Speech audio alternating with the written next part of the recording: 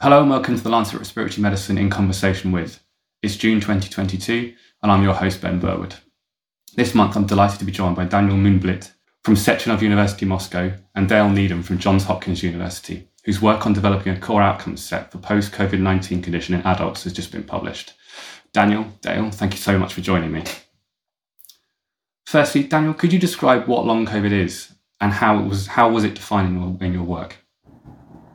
Yeah, thank you, Ben. It's actually a very interesting question because there are different terms which are used currently worldwide, and some of them been developed by major agencies such as WHO, NICE, CDC, and others. However, long COVID as a term has been created by a patient community. So this is a patient-generated term, and there's a lot of mess going on about the terminology.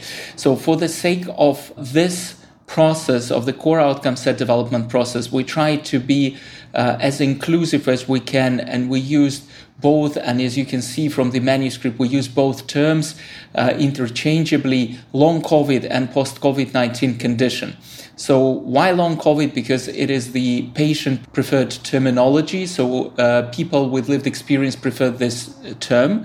And why post-COVID-19 condition? It is because the term has been created by the World Health Organization. So the WHO ran a Delphi process and developed this term. And long COVID generally is understood by people who developed it, so by people with lived experience who developed it back in around spring 2020 as signs, symptoms, and consequences that continue to develop after acute COVID-19 for any period of time. It is generally multisystemic. It might present in relapsing, remitting pattern and a progression or worsening over time with possibility of severe and life-threatening events even months or years after infection. That's what how long COVID is normally understood by patient community. And the term post-COVID-19 condition was developed, as I said, by the WHO and formulated as the following. So it occurs in individuals with a history of probable or confirmed SARS-CoV-2 infection, usually 3 months from the onset of COVID-19 with symptoms, and that last for at least 2 months and cannot be explained by an alternative diagnosis. It is very evident that the terms are different in the meaning. However, we were aiming to use both terms in the process just to ensure that any study worldwide that will be interested in investigating consequences of COVID-19 will use this same core outcome set, so that regardless of the exact definition that it used in this study, people will be using similar outcomes, which will allow later on comparability and will improve our understanding of COVID consequences.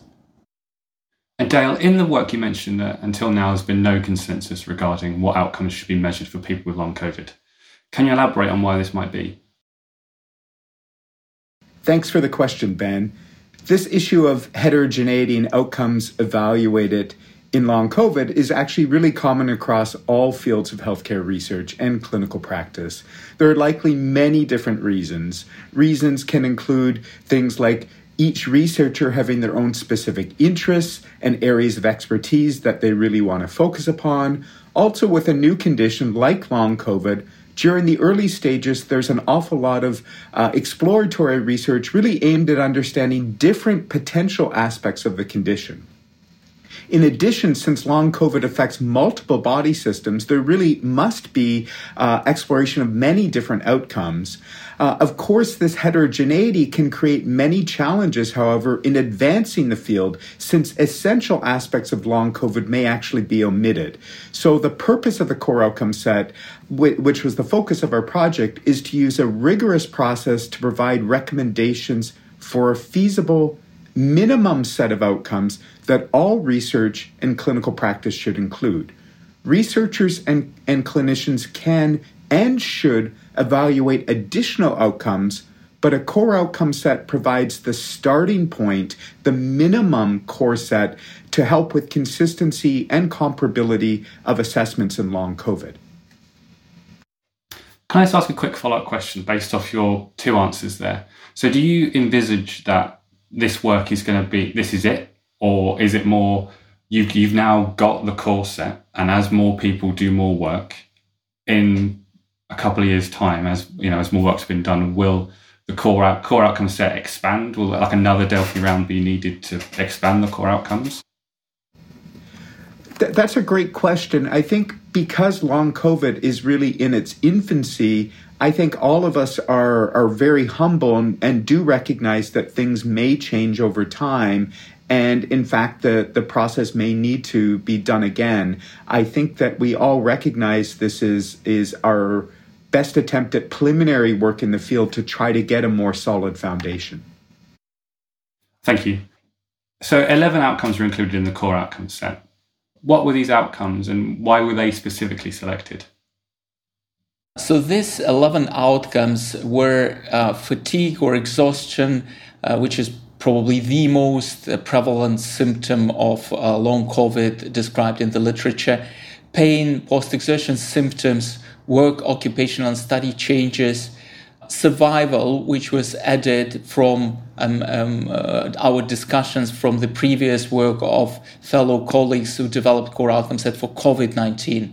And then functioning symptoms and conditions for cardiovascular, respiratory, nervous system, cognition, mental, and physical outcomes.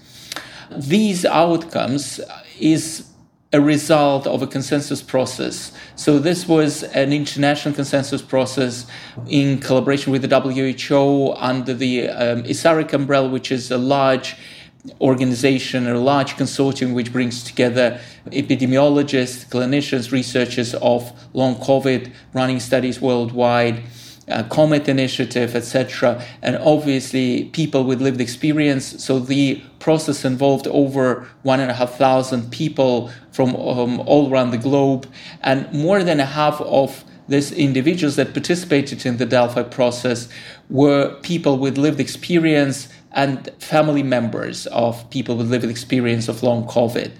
So this 11 outcomes is just an agreed minimum of critical outcomes, as Dale mentioned, answering your previous question. So by no means this means that other outcomes cannot be used. They can be used. It's just a selection of those outcomes that each stakeholder group considered critical, and that we hope that this minimum of critical outcomes will be used around the world in every study in the field. But it does not preclude people, both researchers and clinicians, from studying other outcomes of their interest.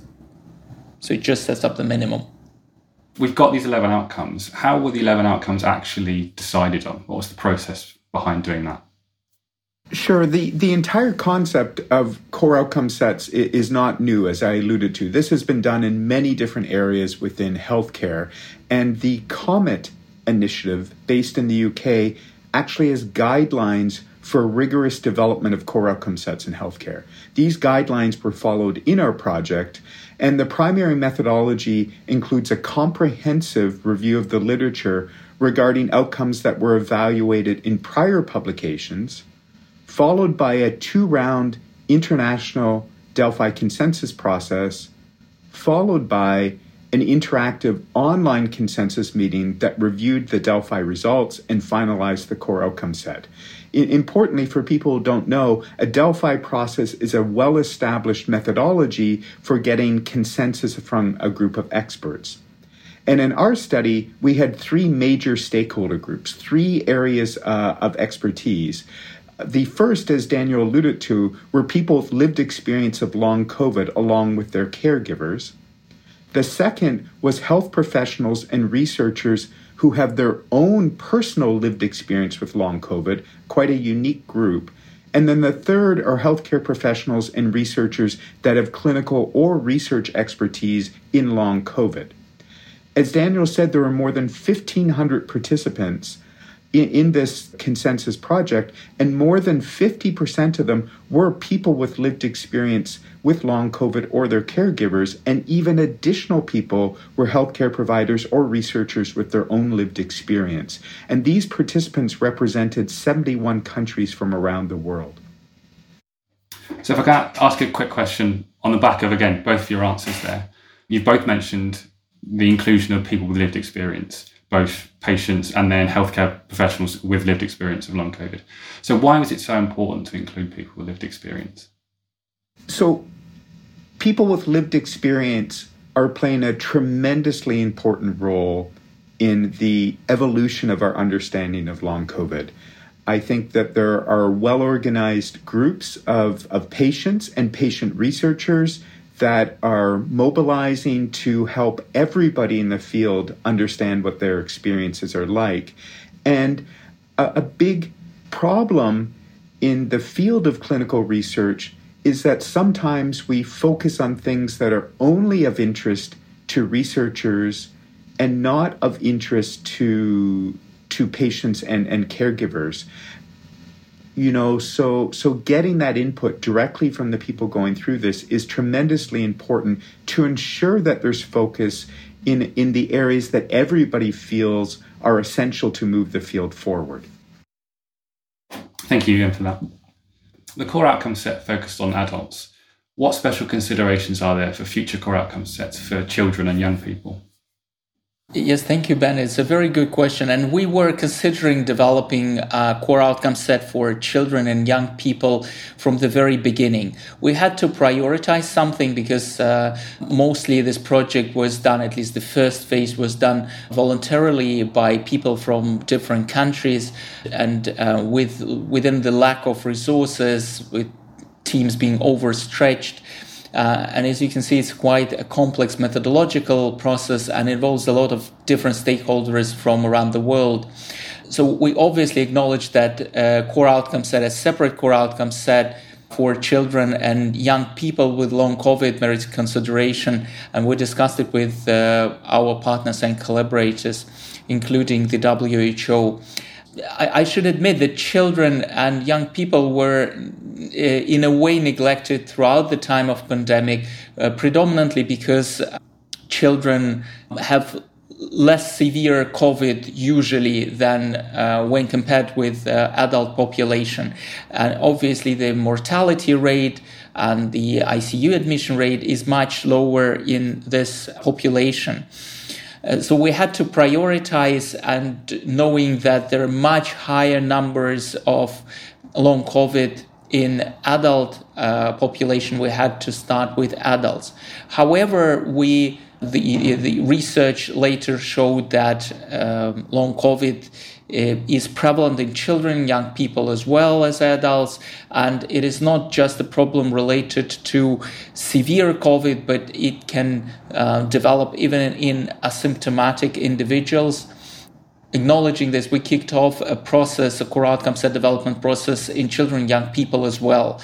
This was done around Christmas 2021. This is an ongoing process. We're reaching a phase when we'll be launching the Delphi to select the outcomes that are considered critical by all relevant stakeholders. And we hope to have at least some answers within the next few months. So obviously it is a slightly different process, because there are some specifics pertinent to children and young people. And obviously it is very common for parents to select on behalf of children. But we also consider involving teenagers in the process to make the core outcome set development for long COVID in children and young people more inclusive. But the process is ongoing, and we really hope to develop core outcome set for children and young people relatively soon. Do you expect a similar core outcome set to the one for adults, or would it be vastly different? Well, I don't know, because as Dale previously mentioned, clinicians and researchers may have very different views to people with lived experience and their families. My guess is that we may end up with some outcomes being similar in adult core outcome set and pediatric, if I may call it this way, core outcome set. However, I would not be surprised to see certain differences in the final outcome selection. What do you hope the newly defined core outcome set will achieve? What are the next steps for defining how these outcomes should be measured? We hope that this new core outcome set for long COVID will achieve greater consistency in the outcomes that are evaluated in research, in clinical practice, in the area of long COVID. This kind of consistency is incredibly important as a foundation for advancing knowledge both efficiently and effectively, because it allows greater comparability across studies and can help facilitate the synthesis of knowledge. In terms of next steps, our same group, again in collaboration with the World Health Organization and the COMET initiative with under the auspices of ISRIC, among others, are using similar methods as our core outcome set paper that's being published, to launch now a 3-round international Delphi that's specifically focused on achieving consensus for recommended measurement instruments for each of the 11 outcomes in the core outcome set. More information about our core outcome work for long COVID is available for people that want more information at the study website, which is www.pc-cos.org. And that may help people keep up to speed and to actually see some of our next steps. Thank you so much for taking the time to talk with me. You can read more about Dale and Daniel's work online now at thelancet.com. Thank you for listening. And remember, you can subscribe to The Lancet Respiratory Medicine in Conversation With, wherever you normally get your podcasts.